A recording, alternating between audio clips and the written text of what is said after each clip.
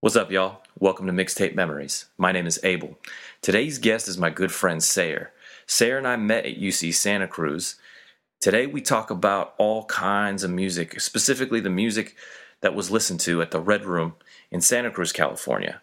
This was a big kick-it spot and it's an inspiration for all this conversation. But it doesn't just stay there. It goes all sorts of different places, as you will soon hear on this episode of Mixtape Memories. So sit back and enjoy. We gon' help y'all see clear. But here it comes, no different style.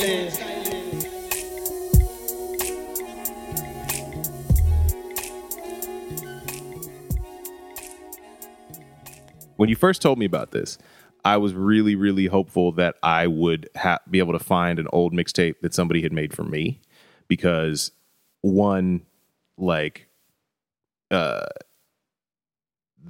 exchange is, you're getting made smarter and cooler and wiser when someone shows you stuff. When you're showing someone else stuff, that's a lot of like ego in a way, right? Right. And Red Radio is a combination of that. Red Radio is, so I ran a bar called Red, second floor of the Santa Cruz Hotel right after college. And it was just like this, like, you know, lots of red leather, velour seats, antique furniture, lots of like polished wood, big long bar, just had this very like body sort of feel to it.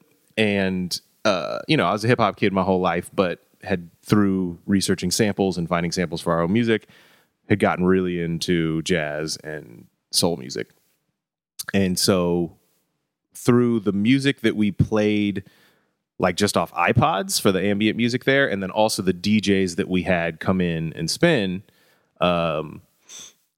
we started really cultivating this like musical identity for the place, and it fit the way the place looked, and it was just part of the vibe. And this is a college town, right? Like most people were going out and jamming to like Neptunes and Timberland, and you could do that, you know, and that's what was being played at college parties along with a bunch of other shit. And this is 99 for everybody out there wondering, like, wait a minute, Neptune's Timberland. Now, And this is 99 so to 2003. Yeah, this all happened. This is all happening at the later end of that. I ran Red from 2003 to 2005. Okay. Yeah. But yes, the scene that we're coming out of, I went to college in 99. Right. We did same years. Yeah. But this is like my post college. I started working just the door of the Red Room, which is the smaller bar downstairs, when I was probably like 21, and then got promoted to managing the upstairs when it opened, and I was probably like 22, 23. So 2003, 4, and then 5 is when I moved down here to LA. In that time, we started this thing called Red Radio. And the first one, actually, I just now remembered this. It's called Born All Over. Red Radio Volume 1 is called Born All Over because it was released at my birthday party. And it also includes the song Born All Over, which we'll get to. But it was released at my birthday party. So my guess is that was probably my 22nd or 23rd birthday party that we did the release party for Red Radio Volume 1. And we did these things up, man. We pressed up CDs. We got cool-ass covers. Cover art, all that stuff. We should, like, if we're gonna post this, find a way to photograph them. And Hell yeah. And so it was me and a DJ who DJ'd there often, a guy named Jordy Cohen, who I believe is now an attorney. Is he an attorney? Jordy, I remember Jordy from KZSC days. Yeah, and then randomly, quick sidetrack, randomly ran into him Sundance 2008. Nice. Like super random. Like, what? Oh, that's hilarious. That's amazing. I think he's an attorney. I think. Yeah. We worked together at the record store Logos. Right. And that's where we started realizing we both had this mutual affection for late 60s, early 70s, the soul specifically out of Memphis, right? Out of High and Stax. And then the sort of lesser labels through that part of the South. Which is not my emphasis at all. Yeah. Was not, is not. I mean, now I'm starting to dabble more. Right. So yeah, you were a little more like a little later into the 70s and a little more urban. Like, yeah. And I think that my focus on that comes entirely out of RZA sampled the shit out of Stax and High. So like that makes sense. Those Shaolin Soul compilations lead you to a bunch of Willie Mitchell and Booker T and MG's productions. You know, and you've got David Porter written songs and Isaac Hayes written songs that have these like big strings and the really elegant horns and all that stuff that RZA fucks with. and like really tight, clean, blues influenced, pretty guitar, right? And so he and I made one mix together, and we really liked it. We were just like super proud of it. And then we redid that for Red Radio Volume 1. So a lot of the same songs are on it, but I added some things that were like the jazz in this volume is a little more like, if we're going to be honest to what the vibe of Red is, we need In a Sentimental Mood on this, which did not specifically fit the late 60s, early 70s Memphis. We had the Four Tops song from when they were Billy Eckstine's backup singers. Yeah, I see. I didn't know that they were didn't know they were Billy Eckstine's backup singers. B, that's one of the few. I have like 4 tracks that I wrote down and made a note right here. I was like, how have I not heard these songs? Yeah. That shit. Should we just go through it? Yeah, I mean, we could go one by one. I mean, because the one that you bring up, the Four Tops song. Okay, maybe today. All right, so to get there very quickly, first track is In a Sentimental Mood. I imagine most people know that. Coltrane and Ellington. I think it's the prettiest piece of music in American history. It is prominently featured in Love Jones. I haven't seen it in a minute. Yeah, but it's it's like it's sexy.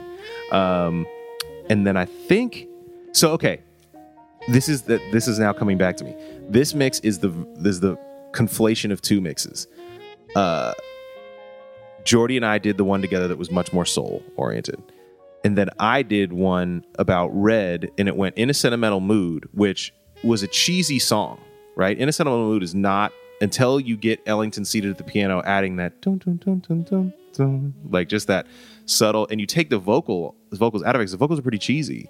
So Billy Eckstine has a rather cheesy rendition of In a Sentimental Mood that's, big bandy and like all the stuff that kept me from really fucking with that like earlier vocal line between jazz and what somebody like Frank Sinatra does, right? Right.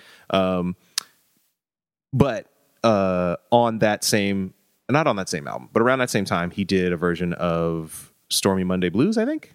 So on my mix, one of the mixes that becomes this, it used to go Sentimental Mood, then the Billy Eckstine song, they call it Stormy Monday, but Tuesday's just as bad, and then into the Four Tops, and it was like this in reference that like, yo, if you're dope and you know that the Four Tops used to back up Billy Eckstine, we're just like trickling through here. Sure. But that song is not that hot. So it's the version that we actually published or sold, a few copies of, is In a Sentimental Mood, and then Emotions by The Impressions, which is off the People Get Ready LP. Yeah.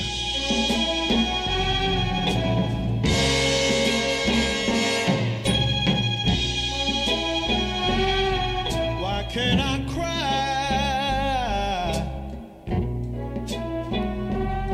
Why won't I shed a tear? It's like phenomenal start to that song. I mean, so many of these songs, I was like, wait, what? How? Yeah. What? Emotions. We tried to sample Emotions hella times. I think Sam made a beat out of it, and I don't think we ever actually did anything with it. Maybe somebody did, but it was that shit. Those horns at the beginning of that are phenomenal. Then yes, Maybe Today, which goes in a really jazz direction about halfway through, like almost like a, like smiling, somewhat. But the start of it is just so languid and beautiful, and that's part of. You can get these collections for a lot of Motown artists. They're like the Lost and Found Marvin Gaye, the Lost and Found Four Tops, the Lost and Found whoever, right?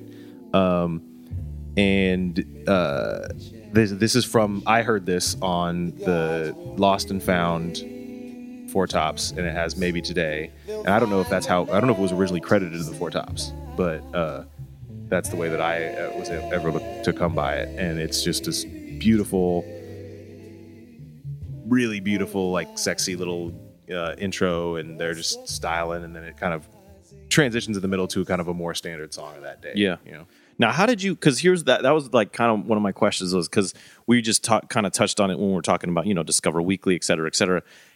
Were you, like, a lot of these tunes were you exposed to that when you were younger, or was this when you got to Santa Cruz, it was just, oh, what are you listening to? Oh, check this out. And like an exchange, because that's something that's always the kind of genealogy of how one develops one's taste is always fascinating to me. This is so the first step in the direction of soul music is chasing down samples when I was getting into hip hop in high school. But this level stuff, most of the stuff that shows up on here is out of working at Logos. So Logos is the used record and bookstore that has just recently closed on Pacific Avenue. Unbelievable opportunity that I got to work under just some insane record buyers there. DJ Tom LG, who himself did 2 volumes of Red Radio, was one of our regular DJs at Red, was my boss at Logos, and to this day, like, one of the most remarkable record collections that you can, he'll DJ in Alameda. He lives in Alameda now. You go see him DJ and the whole set is like Western swing, or you go see him DJ and it's all spooky stuff that he's playing at a tiki bar. Like and then he's got really deep soul crates too. And then he was, in his younger days, he was like a big electronic, house music guy, right? Trance and house. So he's just exhaustive. But almost all the employees, even the record buyer dudes, the book buyer dudes at Logos, knew a shitload about music. And you would go be talking, I'm this 20-year-old kid that's like, I really like the early Isaac Hayes stuff, the stuff that Isaac Hayes wrote for Stax. And then so invariably some old 40-something dude would be like, well, have you heard this? And you just kind of like go down that way. And we'd always be playing music in Logos. And there was definitely a culture of like one-upsmanship. Part of why we wanted to make Red Radio was that we were like, it was a fun thing to impress one another with like whatever playlist we'd set up for the night, or if you were DJ and what you'd come in and play. And we got like, man, I wish I could remember his DJ name. His name was Seth, and this dude he was the like king of just playing stuff that was just like, yo, what is that? Where did you get that? And he would only play vinyl. He was like, I'm not going, like, I have to find the record to play it. He was one of those like last of a dying breed cats. There was a time, like probably a year or two, maybe more than that, where I always had to get doubles. Yeah. Always had to get doubles. And when I would visit, or my dad would be like, hey, let's go to a record store, because he knew I liked records. Mm-hmm. And I'd get 2. He's like, they're my treat. I'm like, are you sure? Mm-hmm. And I'd come back with like 20 records, but they're only literally 10 because they're all doubles. And you're like, why are you getting 2? That's wild. Yeah. So a lot of those guys that had built their record collections in that era in the 80s and 90s would just constantly putting you up on shit. And I don't know if it was because, I was booking them and therefore paying them, that they were totally down to share and help us learn, or if it was just our enthusiasm as young kids, so like me and Jordy here, and I think Jordy's the one who brought Seth in to be DJing there. And Seth ended up DJing on the most legendary night of Red, which was the after party for a Talib Kweli concert, in which he and his DJ took over the tables, and he hosted the party through the DJs. When you headphones like these, you can MC through the you can make a microphone. Yeah. My dad taught me that. Like, look, you just put it back in the microphone. It's a microphone. Yep. Like, what? So we had Talib Kweli ordering drinks over the PA, like not even rapping, just like everybody having a good time, And I'm spacing on his DJ's name. He's not high tech, but I think he is from Cincinnati. And he toured with Talib for many years, and he was DJing. And this was like, what year was this? I remember it was like Dear Summer had just come out. So he played that, and we're all just losing our mind. That Summer Breeze. I think the Weldon Irvin version of Summer Breeze is the sample there. Never heard that version. Woo! It's everything. And then and then The Watch by Ghostface. The Barry White sample.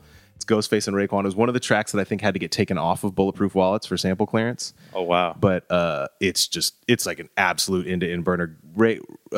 Ghost argues with his watch, and Ray plays his watch. That's amazing. Yo, Ghost, you's a funny nigga. Turn on the radio, all you hear is X and Jigga. Haha, you vex, nigga. No airplay. Bet my gas spray, yeah, that's hearsay. You spray hairspray. And up north, nigga, you ain't getting jail play. How you know, yo, it's obvious, clear as day. Hold on, let me park my shit. Let me find out this nigga barking and shit. I'm the dawn of the shit. And you know that shit I roll with golden arms is ahead. My wallow show off, go off like an alarm in a 6. Draped in yellow and I'm still popping. My movie life in the hood is like an ill doctrine. Beat trial with a legal aid, fuck Cochran. And if it's on, I might blow you if I'm boxed in. Yo, what you doing, man? So he played that, played Dear Summer, and like this dude Seth was the guy that we booked that night. It was kind of like, you could tell, just like puffing his chest out. And he started playing he played like early Grandmaster Flash records, like off the actual fucking record. He played and just like tearing the dance floor up. And then he played Don't Look Any Further, which is the sample for Hit 'Em Up. Talib Kweli is from Brooklyn. His whole crew is from Brooklyn. We're out in California. Gosh. He plays the sample for Hit 'Em Up, and all us white dudes just like, first off, fuck your bitch in the clique you claim, West Side will be right. Like, and it was like a bit of a problem. We're just like looking over in the middle of the party because we're like screaming the lyrics of the song. And look over in the middle of the party and just like screw faces across all these Brooklyn dudes. Yeah. And I was just like, all right. Like, yeah, don't look any further. I was like, it's not Hit 'Em Up, guys. This is Dennis Edwards. But that's like, I still run into people who are like, yo, I was there that night.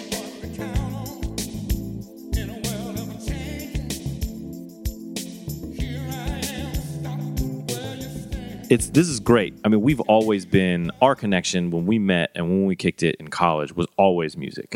Because in talking to you about this, I was trying to think of when we first met.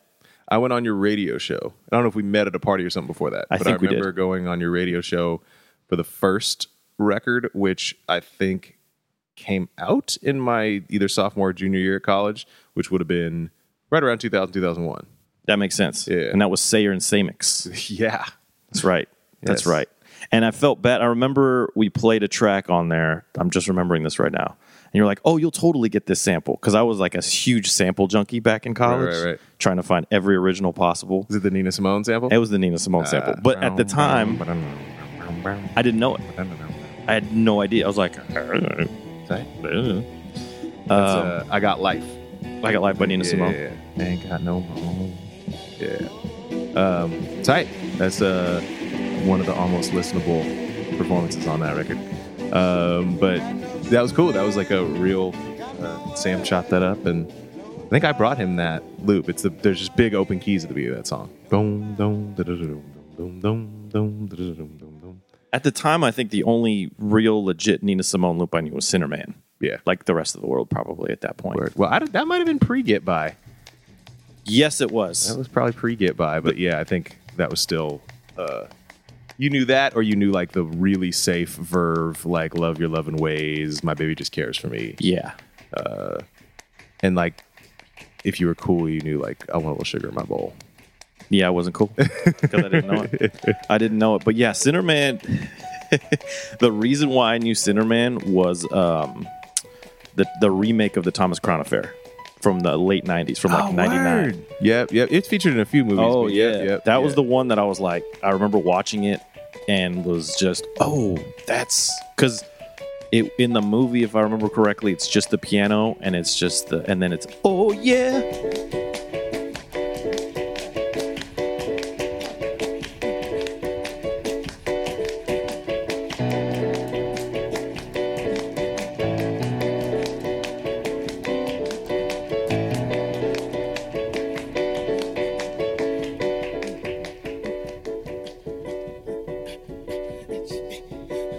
Oh yeah.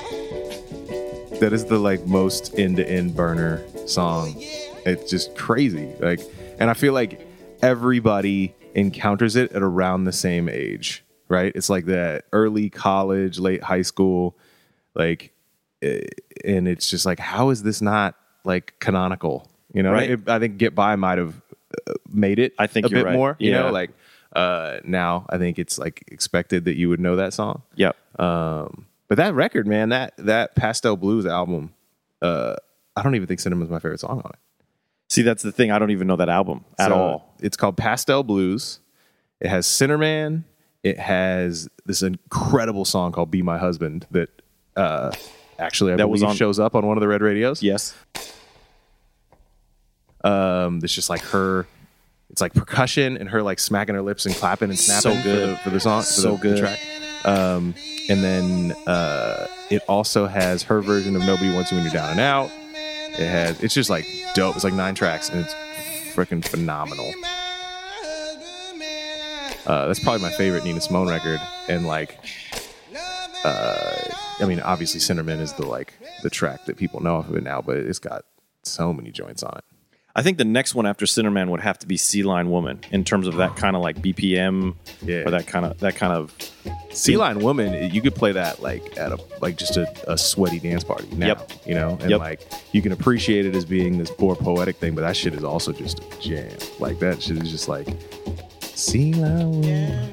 It's so good. There's a few from that era, right? There's you would know more. Funkier Than a Mosquito's Tweeter. That's a good one. That's like dope as hell. And there's one other I'm thinking of. That's like,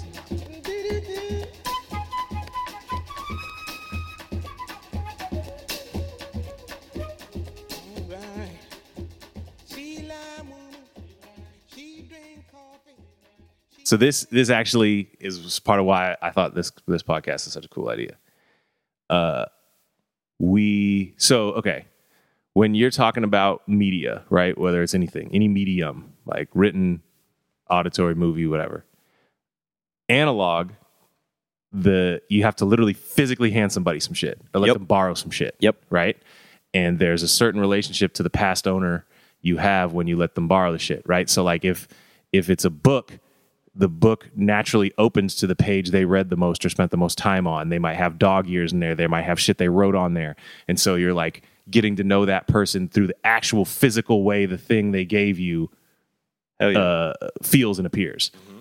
Then there's the era that this Red Radio shit comes out of that like my buddy Stuart talks about, like our generation's love letters or mixtapes. It's fantastic. Right? Yeah. And like I'm giving you a copy, right? So you don't know what my favorite part of all these songs are. But and actually, to finish that point, if I gave you a record, if I let you borrow a record, you'd see which one I'd listen to the most. You could literally physically tell which track I'd listen to the most. And if I was DJing, you'd see where I spun it back hella times, right? Because there's on an analog thing, there's physical evidence of that.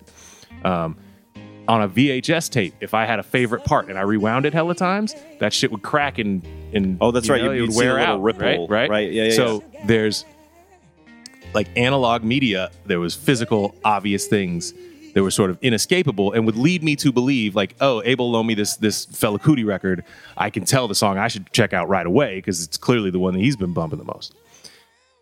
And then when you go to digital media, it's a perfect facsimile with none of those fingerprints on it. Correct. Right? So you allow that person you're like, I'm giving you all this shit, and they get to have a little more specific and unique relationship to it, right? Yeah, like they get to decide what their favorite parts are. are. It's more like, hey, you should check this book out. I'm going to go to my local bookstore, buy you a new one.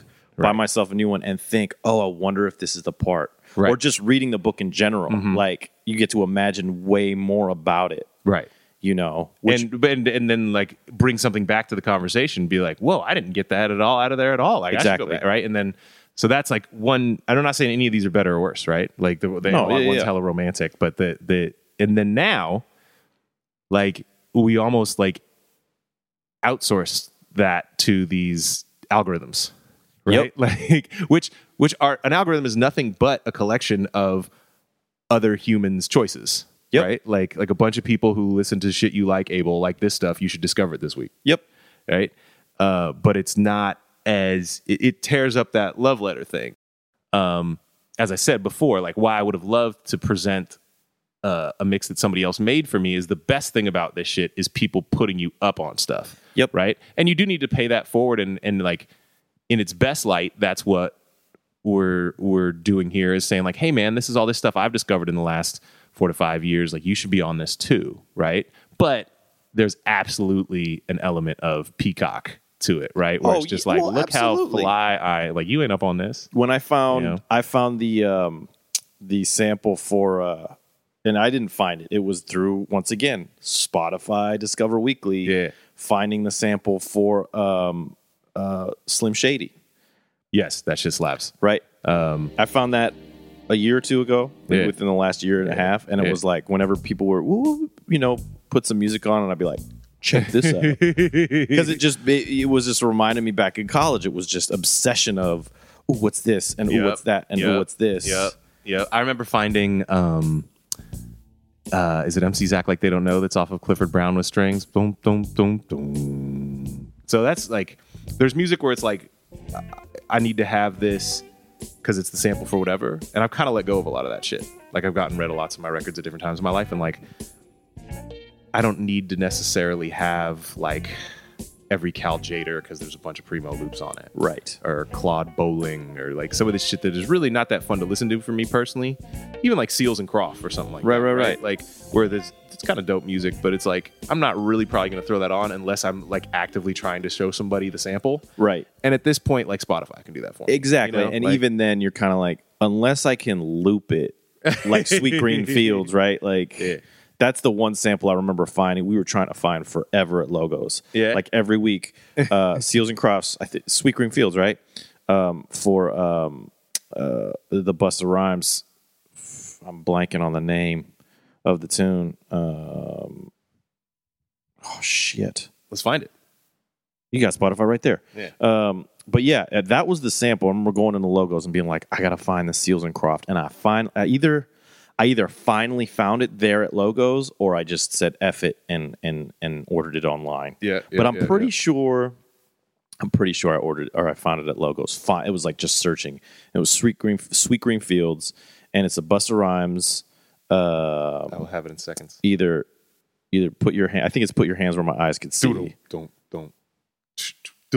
Yep. That shit. Yep. All right. And so it's hell of hard. It's hella hard at the beginning of this song, but then it goes looking back on the and you're just like you're saying, just playing it. It's like I wouldn't really necessarily just play this to have it in the background. I would love to be able to actually loop. Yeah. Like I would actually love to be able to loop the beginning of this song, and that's the same thing with all these records. Yeah. If you can hear. You can hear that in the background. Oh, what? Have you heard this before? No. Get ready. And you can hear the instrument though. Already, Yeah. right? That's so funny. That's like totally transformed. What? Like the softest shit ever turned into the hardest shit ever. We'll just get ready. Leave it for when it turns into soft. It's hilarious. Yeah, that's like a perfect example of what I'm talking about, right? Right. Yeah. Just a little and that's it. Like when you were digging, that's like the dopest shit to find. Like you never would have known. But like now, I pretty much have just like pared my record collection down to shit that I actually want to listen to. Yeah, that's the toughest shit for me, man. I got so many boxes. My wife is like, okay, what are we going to do with all these records? I was like, well, I got to keep them. Yep. I got to keep them. Yep. You never know. You just don't. Yeah. You just don't. Word. But anyways, back to the playlist. So we did Maybe Today. Right. Then track 4 was I Believe to My Soul by the Ray Charles version. There's a very famous Donny Hathaway version. More people know the Donny Hathaway version. The Ray Charles version is a little slower, bluesier, sexier, super dope. This gets me to a point about the soul music that I love. I think when I was first getting into this stuff, I was like, one of the things that's so interesting about the RZA and the other producers like him is they're taking this music, this soul music, that in order to be marketable had to sort of paint over the pathos and the sadness in a way. Right. So that white folks weren't made to feel terrible. Certainly with Motown, right? Like It's like the same lyrics are heard by different populations in different ways. Like, Dancing in the Streets is like a protest song to some and just like a party song to others. And, the one Stand By Me is a love song, but it also says like, no, I won't be afraid just as long as you stand by me. And you put that in the context of a freedom rider or somebody in the South, right? And it's like, if you get caught out here by yourself, you're going to die. Yeah. Right. So stand by me. And,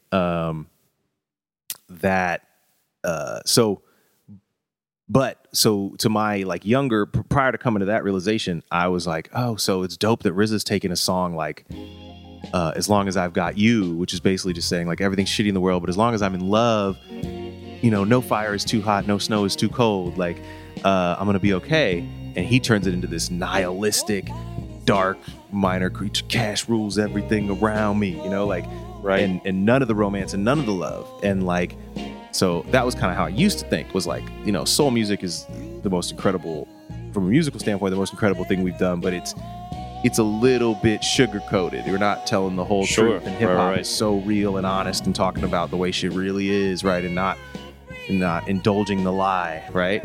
And then come to discover that no, like, dumbass, that's just the shit that hit, that ended up in the Big Easy, right? You know, like, and there's all people were telling the real truths, and we're talking about being dirt poor and suffering and all these things, and so that informed a lot of my tastes, right? Like, you've got Otis Redding being sort of the dude out of Memphis who made the stuff that people who fuck with the Rolling Stones and went to the Monterey Pop Festival could respond to in a way, although there's a lot of pathos in Otis Redding. But then you've got O.V. Wright working with almost the exact same musicians, or in Memphis working with Willie Mitchell's musicians, and his shit is, you can't hear that and not hear suffering. It's crazy, You know? man. Like, the one track that I had heard but didn't really know who it was, and then of course was super recognizable. It's not on this playlist, but Syl Johnson is on the playlist a few times. But Is It Because I'm Black? Right, That song, man. Yeah, It's yeah. like, I put it on, I think one of, because every year I make playlists, like Farewell, whatever year it is. And that's just songs that were on heavy rotation during that year. And that was on, I want to say it was on 2015's heavy, like, Farewell playlist. And I was hesitant to put it on there for that very reason of, like, well, I'm certainly not black. Right. But it's such a dope song. Right. But I mean, it literally is just like, Right. Like, are you somehow like, this is a hurting song. Necessarily, do you have a right to? But it's, you wouldn't do that if it was a book.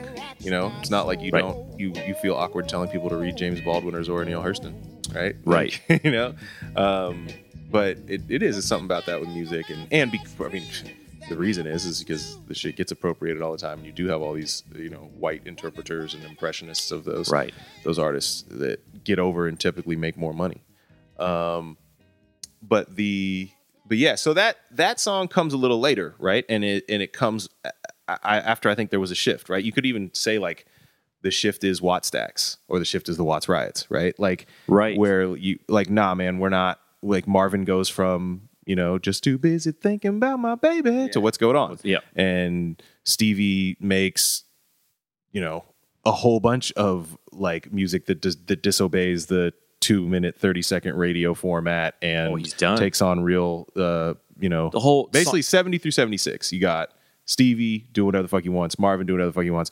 You have all these musicians that had been tightly reined in by James Brown going to work with George Clinton. He's like, eat this acid and do whatever the fuck you want. Right. And so then I think a song like Is It Because I'm Black is of that time, and probably could, whether you call it a hit, could find an audience in that time. And that's an excellent point, because then you have hella artists doing that, like the OJs, Ship Ahoy. Yep. That album cover, dude. Yep. For those that don't, I mean, Google it right now if you're listening. If you should have the access if you're listening, because it's on the computer. Google OJ's Ship Ahoy.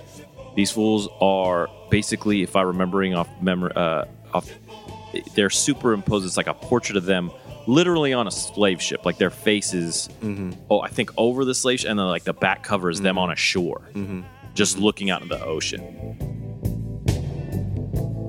Men, women, and baby slaves coming to the land of liberty, where life's design is already made. So young and so strong, they're just Like, hope waiting wasn't a to necessary be piece. Yeah. And hope is definitely a necessary piece in the big Motown hits, right? Yep. Like, and then you see the shift of, like, you've got a bunch of reasons for it, right? Like, 68, you have Martin Luther King being killed, you have riots in almost every major city, the rise of the Panthers, you have all of these things, and I think that gets mirrored in the music. But where this was focused was slightly before that, or concurrent with that, when the big hits of the genre were danceable and fun. The shit that this mix focuses on, and I think a song that perfectly illustrates is Everybody Knows by O.V. Wright. And it's everybody knows catfish got no scales, Everybody knows. I do remember this one. Cotton comes in bales. The Mississippi River, that deep and muddy stream. I just sit by the banks and fish while I dream. And it's like a far more stagnant. The inertia. There's not an inertia of progress, right? Like it's not like Right. it's not like I'm going to get to the mountain. It's not mountaintop music. It's Muddy Banks music. Everybody knows catfish got no scale. Everybody knows that cotton comes in bale. The Mississippi River, deep and muddy stream.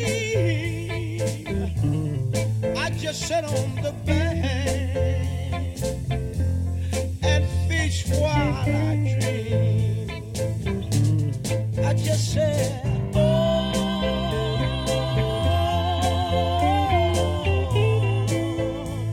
yeah,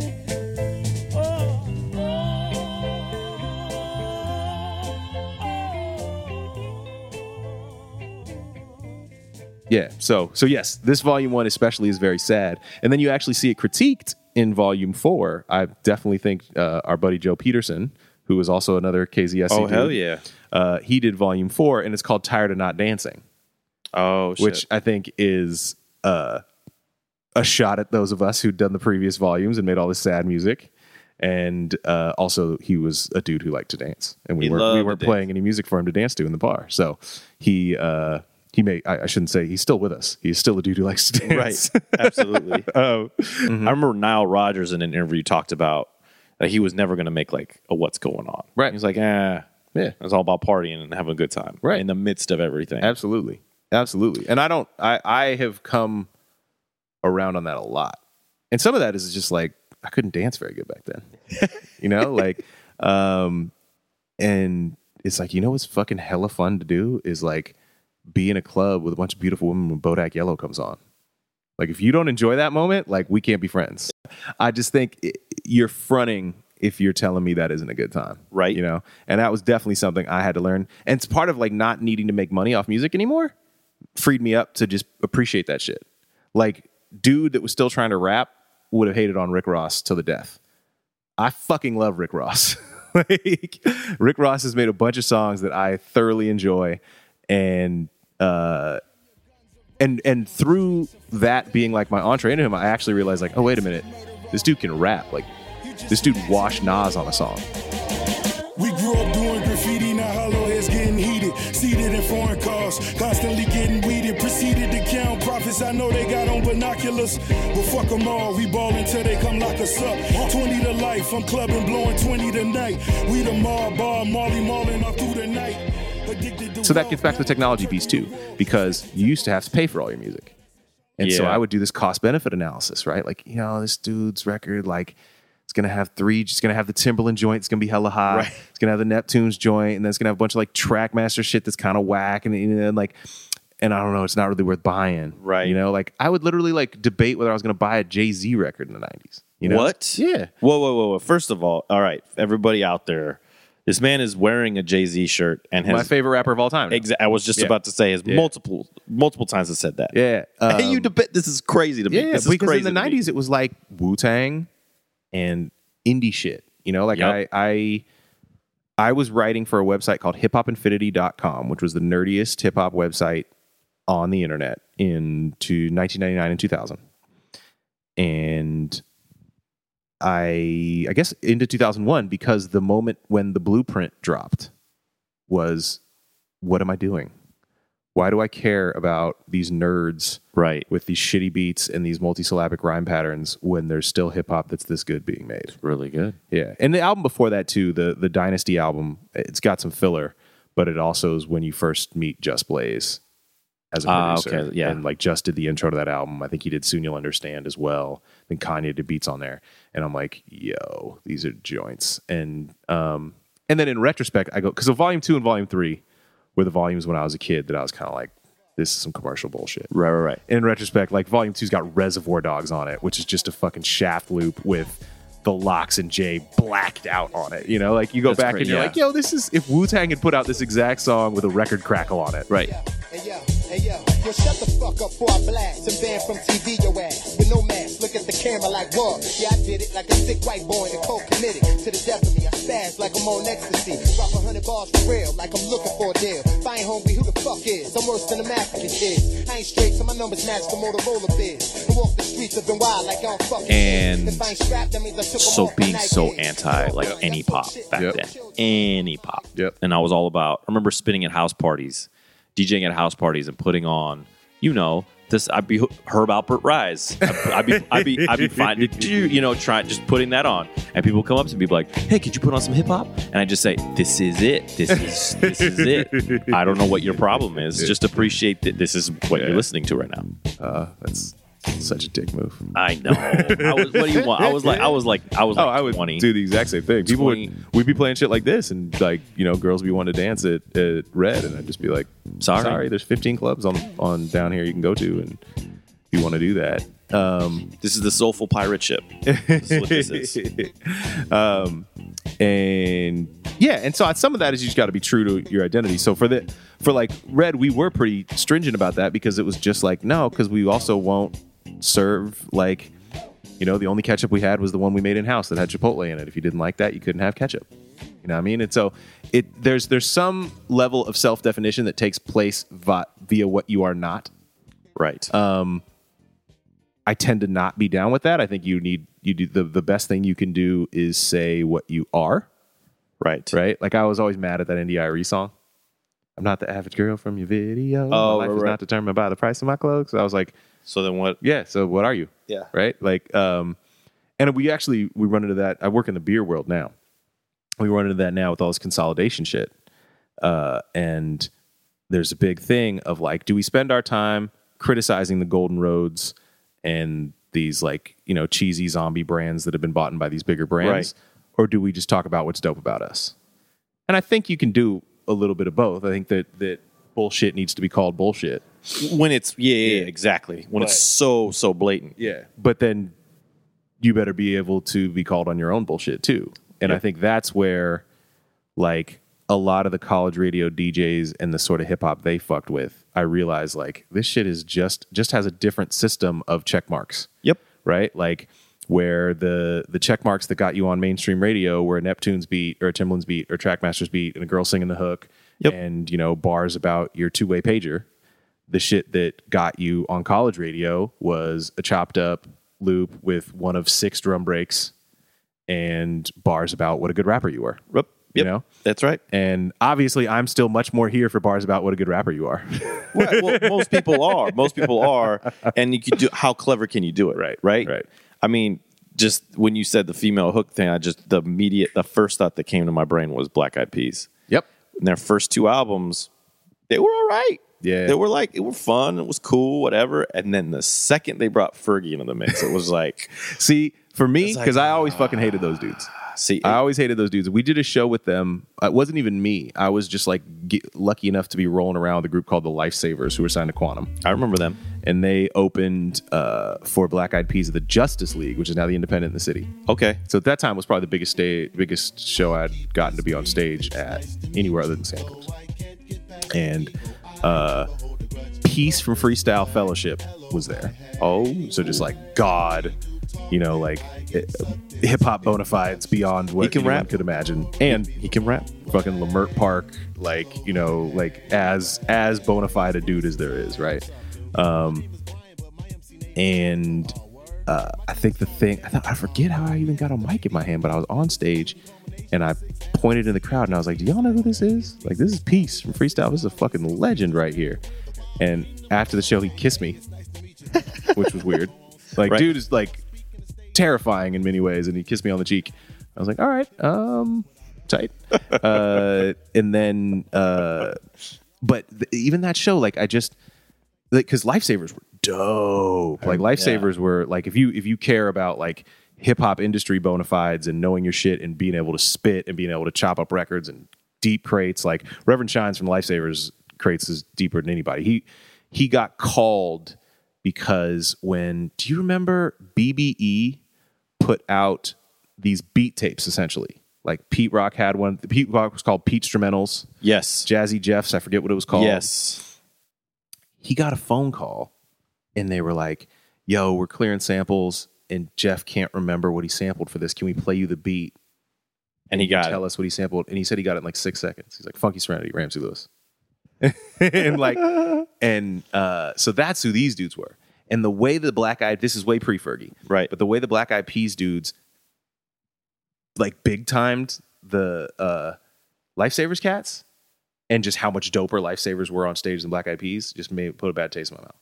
So I was always like, these are some fucking Hollywood ass squares. Doesn't that suck? But then they became what they became, and I was like, I knew that shit from the beginning. Hollywood squares. Y'all were over here knocking, fucking falling up, and I was like, nah, son. And now it's gone like first circle where I put will.i.am as a producer in that like Neptune's field where like if I see will.i.am did a beat, I'm gonna check that shit out. Yep. Because it might be jamming. It might be some bubblegum pop shit. But like the shit he did on the Game album. I didn't even know he produced for the Game.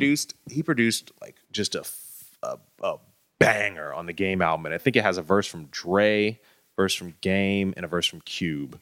It's just fire. Yeah, I'm spacing on the name of this. It's a Don't Trip, homie. Here for Game. You know Kendrick Lamar's first, like my first awareness of Kendrick Lamar was the intro to the Game album. Oh, no shit. The intro to the Red album, I believe it is. Kendrick just blacks out and they take the beat out. And it's just like, who is that? In the midst of the hieroglyphs, my fingertips start to write. Get familiar with right? Cause I want that shot. I'm a raging bull when the Nito drops. For the record, I'ma wreck it. Even if my record don't pop, I'ma tie a knot on a downtown building. Let it toe behind me, tell them they can find me in the dark with the ghetto children. Look at my heart, nigga, fuck your feelings. This is me, Kendrick, and I wear pendant on my shoulder. Soldier, like a lieutenant, and the coupe tenant got pulled over. Johnny always like a nigga down, knowing damn well we don't want to see the box like Manny Pacquiao. Little nigga Mayweather size, ride like Pac in his prime, thug life is now on radar. Till the federal come through on radars, reminiscing when the LA radars was in my home. Snapback fitted on my uncle's dome, and I don't condone dick riding. I'm addicted to west side, living in a city where the skinny niggas die and a semi-bullet fly, but it turned me to a lion, trying. Man, go way off topic here, but like we're in LA right now. So much of what the world outside of LA thinks of as LA hip hop comes from NWA through G-Funk. Oh, 100%. And like there's so many other styles, like even like Dub C Mad Circle styles, even like early Coolio, like the way those dudes rapped, the Alcoholics, the way those dudes rapped, and then yes, everything that comes out of Project Blowed. And then Freestyle Fellowship, right? Which you got Fellowship as a part of Blowed.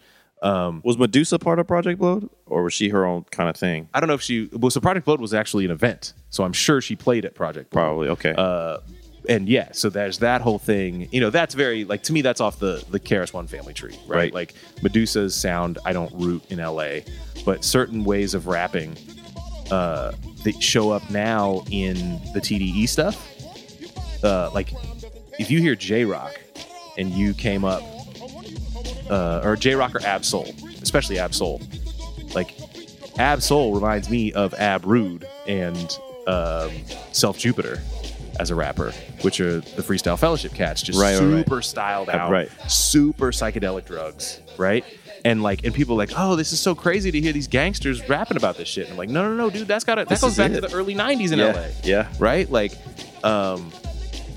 curb serving dudes, you know, like and dudes that were gang affiliated, but also taking psychedelic drugs and making avant-garde music, right? You know, and here we are again with that shit. Just the like on and off beat, far less, you know, poppy for a different way of rapping than you associate with G-Funk, right? Like Corrupt was a very atypical avant-garde rapper, right, who was associated with G-Funk, but almost everybody else is really pleasing to the ear just on first listen, right? Yeah, that makes Snoop, sense. Dre, Daz, Cube, you know, it very straight ahead, in the pocket, and then you've got like, dude, the Ab Soul, that abstract asshole, like, and just like that reminds me of Fellowship shit, you know? Oh, hell yeah, totally.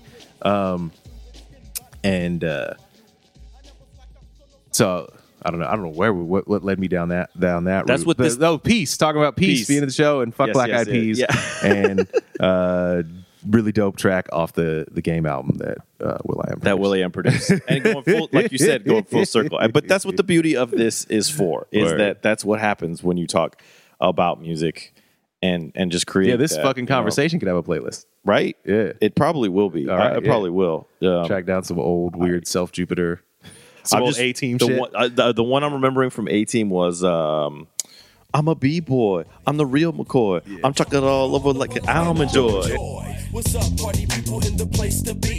Gather round for a minute and check the MC. I really don't know what you expecting from me, but I was born and raised to rock over the BC. Yeah, and that shit is almost every dope rapper you can trace back to just old school shit. Like the shit you just said, Kool Moe Dee could have said. Yeah, talking about how dope you are. Well, but also stylistically, I'm a B-boy. I'm a real McCoy. Yeah. I'm chocolate all over like an almond joy. Could totally be Cold Crush Brothers. Right. Fucking Gravediggers, arm to the leg, arm to the head. Yo, be the resurrect the mental dead. Could be Cold Crush Brothers. Arm to the leg, arm to the head. Yo, be the resurrect the mental dead. G to the R to the Y, M Reaper. As I get deeper than a grip, resurrect kid. Don't go against the grain, man, slang is my thing. I'll leave the hearty party with a bang, buzzer boom. Check my tune, it got you hyper. Don't give a fuck about a sucker C cipher. Yeah, man, we don't do enough talking about rhyming and spitting as an instrument and like that mastery and like those dudes in conversation with each other stylistically. Yeah. You know? Like for me, the moment on Kendrick's new DNA when the beat switches and he starts yelling at Geraldo. Yes. Like, yeah, so Geraldo's like, this is why I say that hip hop has done more to hurt the black community than racism, right? Than racism, motherfucker. Yeah. You know that even that take is stolen from a black dude? Are you serious? Yes, that shit is, oh man, this despicable shitbird of a person. I forget his name, but he wrote for the New York Times let this dumbass write a takedown piece on Coates. And then you go back and you get the receipts on this dude. And he's like, he wrote a book about how like the love of a father and 700 books freed me from hip hop culture. And so his whole thing was like, hip hop is the most damaging thing in the black community. Unbelievable. And so Geraldo Rivera saying some racist ass shit that he stole from a black dude, doesn't even credit the black dude he stole it from, and then gets bodied by Kendrick. Just, I'd rather die than to listen to you. Like that. Well, I say that to say that reminds me of the illest KRS. Like that moment is rappers are in danger KRS. Like the just like screaming over the track. It almost doesn't matter. I mean, what's happening behind it musically is dope as fuck, but it almost doesn't matter. Right. Like if you like everything you need to know comes from the performance of those words. Not even necessarily what's said, but just like that shit, like my DNA an abomination. Like that shit is like that took me back to a 1994-95 righteous anger in hip hop that I had not heard articulated in that way in a long time. It's cyclical in terms of what's going on right now with that. Well, and also I think it was really good for hip hop when the bubble burst and nobody's gonna do the Nelly numbers anymore. Nope. You know, you got an artist like Jay-Z that used to need to be, but I did 5 mil. I ain't been rhyming like common sense, right? Like, but you're not gonna sell 5 mil anymore. Nope. Or maybe you are in some weird digital metric, right? But you don't need to do it in the way. You don't need to follow the formulas that lead you to people going and dropping $17 on a physical CD, right? Which that was the way the whole industry did, and everybody was trying to do it, and it fucked up a lot of artists. Yep. Like, we never got a great Royce the 5'9" album, because he was trying to find a way to do Eminem numbers. Right. I just think there's a better relationship to music when people can put out a 6-song album, if that's what's right, or a 40-song album like Big Crit just did, right? I'm going to drop something every 6 months, or I'm going to drop it's like whatever's right for the art. That's what's going to come out. Right. And maybe that's a little starry-eyed. It's super starry-eyed, but at the same time, people completely acknowledge it. And I think bringing us back to this playlist, I think that's what makes this music so timeless. And what made it so, I guess it wasn't popular in the sense that it, crossing over with a double cross. But in that sense, yeah, maybe it wasn't as popular. But now that it's so timeless is because of that. Is because the melancholy that we were talking about earlier, provides that catharsis, and it is rooted in this honesty. That's the right. That's the exact right word. And that's it. And that's what we completely. You're not trying to appreciate. get over on somebody. No, it's like, this is what I'm talking about. This is what's important to me.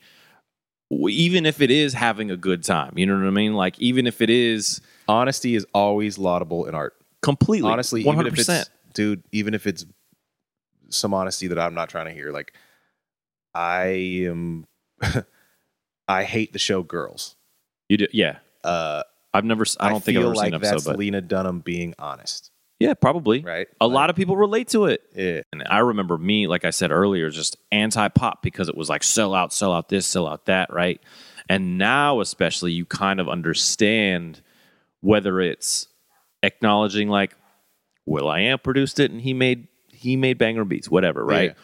Or the fact that you acknowledge, well, you're just an artist, and if someone, if Pepsi came to you and said, hey, we'll give you $150,000 if you made this commercial, and just with like drinking on a couch, and then you're watching a music video. Yeah.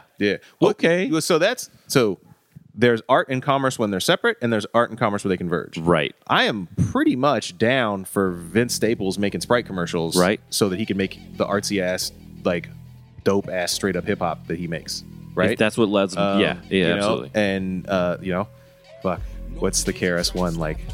Rule number 3 may sound contradictory or funny, but artists must have different ways of getting money. I think it comes to like, if you don't, if you're making money outside of music, the art of hip hop, you won't abuse it. I massacred the line, but it's something like that. Like, and hopefully, we can have like a macro capitalism conversation about like what it means that Beyonce is pushing Pepsi, right? But if it's like, I don't need to worry about money now. Right. Like the most greatest thing is to just not worry about money from jump. Yep. But that's a lot easier said than done. Yep. Right. Like, but once you reach that point of just like, can't tell me nothing money. Right. Yep. Like, then what do you do?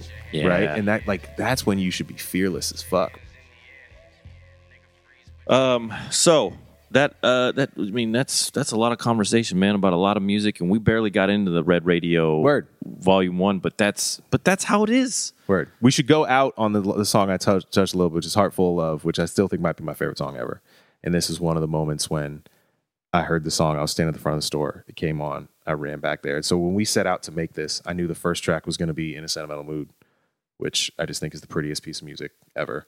And the last track was going to be Heart Full of Love, which I think is maybe the best song ever. It's a group called The Invincibles. Yeah. We're gonna go out on that. Sayer, I mean, shit, man, we could talk for days Indeed. about this, which is dope. And realizing I don't do this enough and talk music with my friends. And B, thank you for kind of just lighting the fire under my ass to actually do this podcast. Do this podcast. We can send some of these other DJs down. I'm going to make, and you can share it on a whatever feed you want to. I'm gonna make each one their own files, and as much as Spotify can replicate them, I'm gonna put them out there.